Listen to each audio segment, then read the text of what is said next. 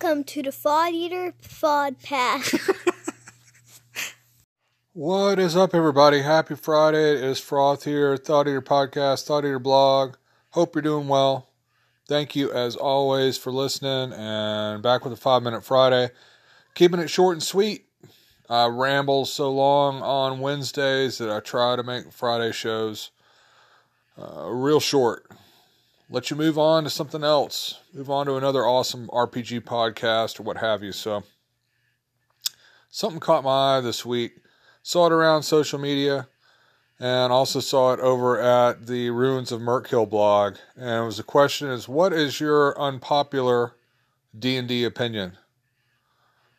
So what is your unpopular D&D opinion? Something that you think that you're aware that many others disagree with you about. I'll say first, I'd love for any Anchorites listeners, if you want to call in and let me know your unpopular D&D opinion or just unpopular tabletop RPG opinion in general. I'd love to get some call-ins and play them all, because I think this might be kind of amusing to see what people say. But I can tell you what my unpopular opinion is. I don't think 4E is that bad. Yeah, I said it.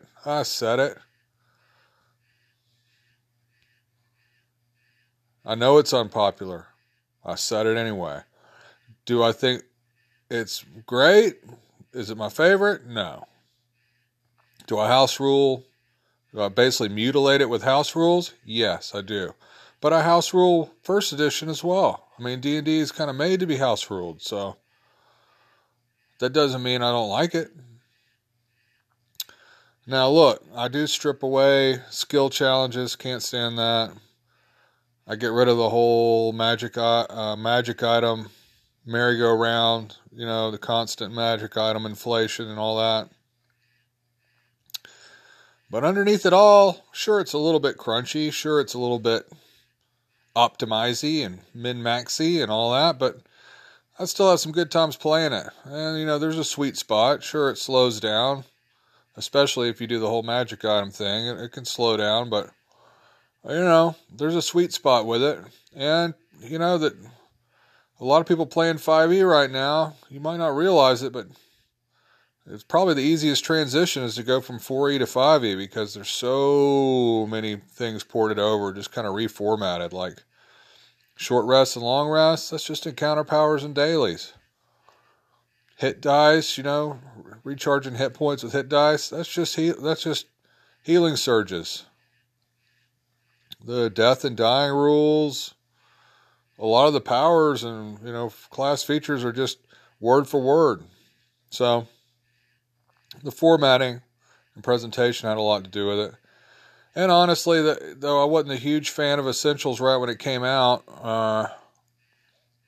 looking back at it now, if 4E had started with its kind of 4.5 Essentials line, it might have lasted a little while longer and been more popular. And that was basically what big kind of reformatting. Now, is it great? Is it the best thing ever? No, that's not what I'm saying. But there's still a lot of people that like to meme about it, kind of complain about it, dog on it. And that's cool. We can agree to disagree. But I find things to like about all editions of D&D, including 4E, and that is Froth's unpopular D&D opinion. What is yours? Call me, let me know. Use the Anchor app, or you can even just go on the, the regular Anchor site where you see the Thought Eater podcast. There's a little button there, and you can send a message. Or you can email me, frothsof@gmail.com. Don't forget to check out the Thought Eater blog. Appreciate folks back me on Patreon, patreon.com/Thought Eater. Only $1 a month. Hope y'all have a great weekend. Somebody's calling in. I gotta go.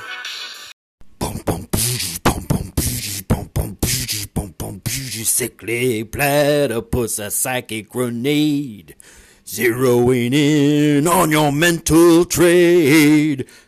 Gonna help you escape from the grind. Thought Eater gonna blow your mind.